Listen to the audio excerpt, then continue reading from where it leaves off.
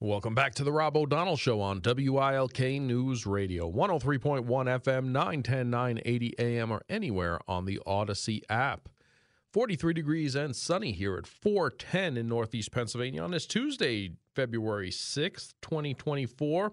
And what do Tuesdays mean? Tuesdays with Tommy. Tommy's our Navy veteran. He was a senior staffer in Congress, and now he works to get the word out to our veterans on the benefits that they deserve and they've earned throughout their career. Tommy, thanks for joining us again this week.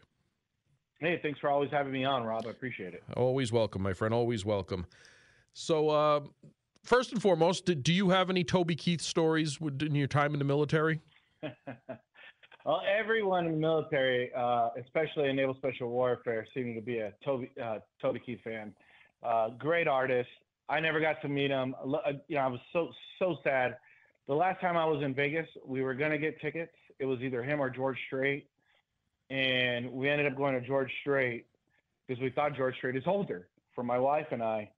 And I was just telling my wife when we got up, and I read the news every morning before I get out of bed. And I told her, hey, Toby Keith died. But, that there's a couple of songs that he did specifically for the military that every time I hear, I turn the radio up and I stop talking. I just listen and I think about them because they really epitomize kind of what our mindset was at that time. Just great artist. He's definitely going to be missed. And one of the guys who brought country music back to its roots of a little bit gritty, a little bit, mud on the boots kind of music. And I love it.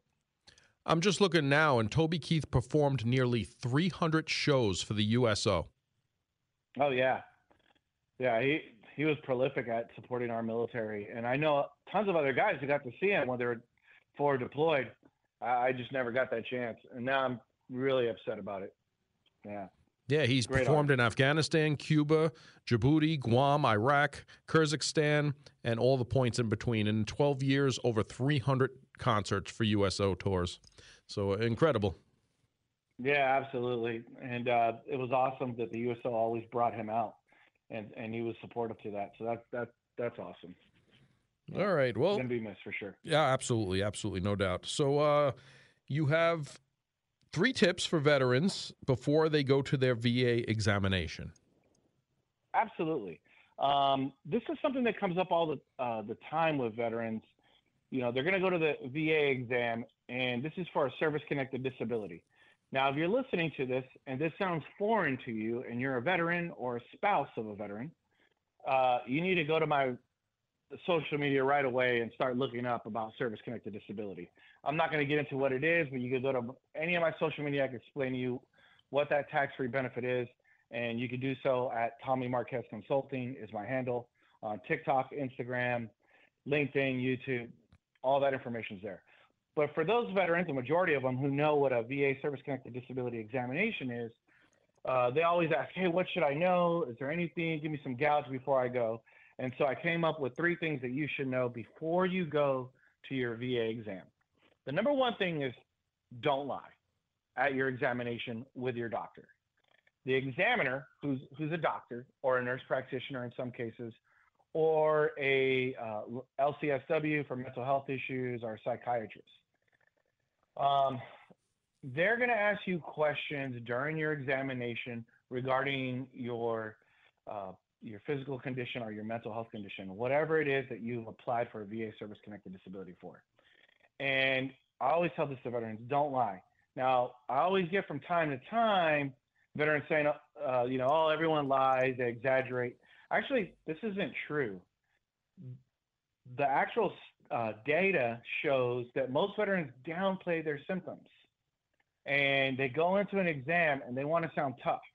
And there's a saying that we have in the Navy, and that's it's easy to be tough, it's tough to be smart. And after they get their exam results, they come back and they're disappointed that they got such a low rating.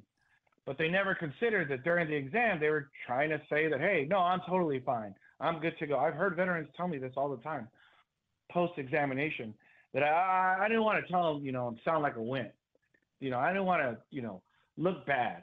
Well, okay, don't exaggerate. Don't, add on to your condition, but be honest. Tell them where it hurts. Tell them when the pain starts. Tell them how frequent it occurs. And you don't have to downplay your symptoms to be tough during these exams. And it's just never going to work that if you're saying like, hey, I'm okay, even if you're going to a regular doctor, forget the VA. But if you're telling your doctor, no, I'm totally good, I'm totally good, totally good, then you're not going to get a good diagnosis. And the same goes for a VA exam.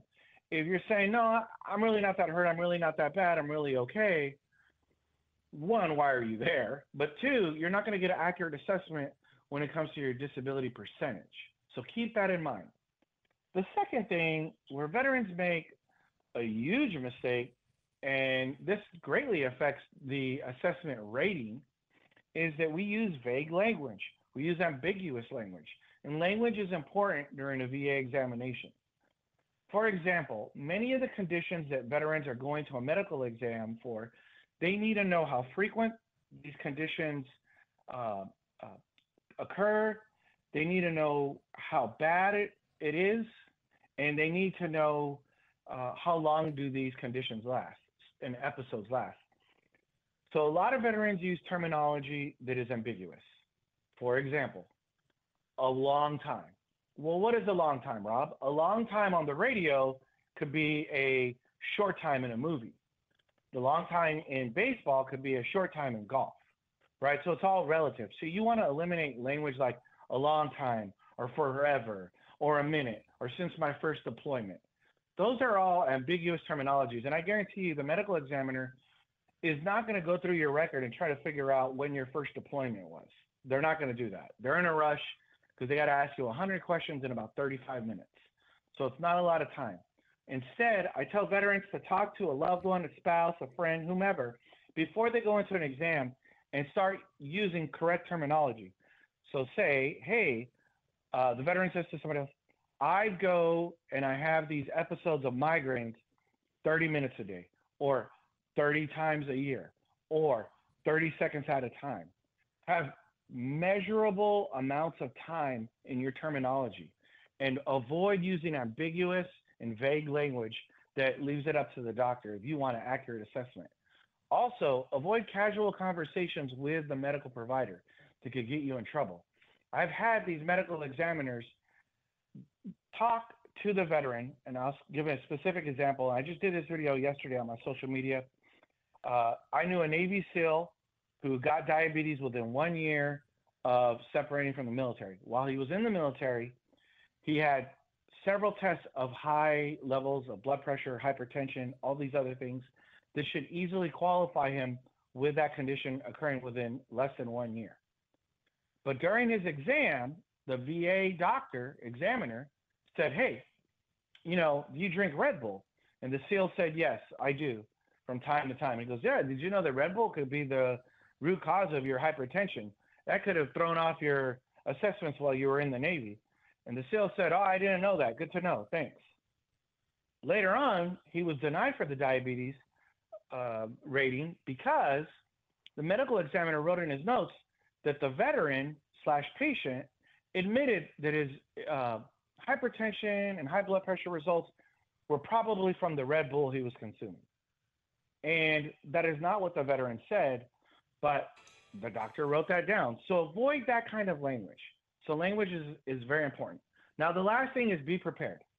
Be prepared to go to your exam. This is important that you show up, not just on time, but you need to show up early.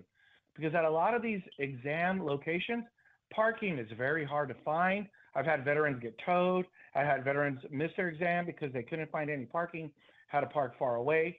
And this is really important if you're a veteran and you have mobility issues. So think ahead about parking. Be prepared to stay long. I've never gone to a doctor's office and they said, hey, guess what? The doctor is actually going to move up because he's ahead of schedule. Never happens. Every time you go, the doctor is behind schedule and it's going to be longer than you think. That's every doctor's office visit I've ever had. Okay, so be prepared to stay longer. Be prepared to get there early. Also, if you have an exam where they're dealing with orthopedics, so your knees, your shoulders, and you know you have pain in those areas, keep in mind they're going to tug on you, pull on you, and bend you in all sorts of directions that if you didn't have knee pain before you went to that exam, don't worry, you'll have it afterwards. They are not allowed to give you aspirin, ice, even a place to sit afterwards. They have to shuffle you through. So if you know that you're going to have an orthopedic exam, be prepared with maybe an ice chest with ice in it, peas or something to help you with, some Tylenol. And if you go to a mental health exam, and this has happened to several veterans who've actually called me after they've gone to a mental health exam, and they're asked specific questions to kind of relive their trauma. Have you ever seen dead bodies? Give me an example of when your buddies died in combat. Give me an example when your life was in danger. Give me an example of these horrific events. And when they have to tell those stories, many veterans get trapped in that wormhole. They get trapped in that rabbit hole, and it takes them to a deep, dark place. So be prepared for after you go to your exam for a mental health visit to have a buddy that you could talk to, have a spouse that's ready to answer your phone call. Maybe it's a book or a place to go where you could rest your mind, you could calm down, you could get to a healthy, happier place.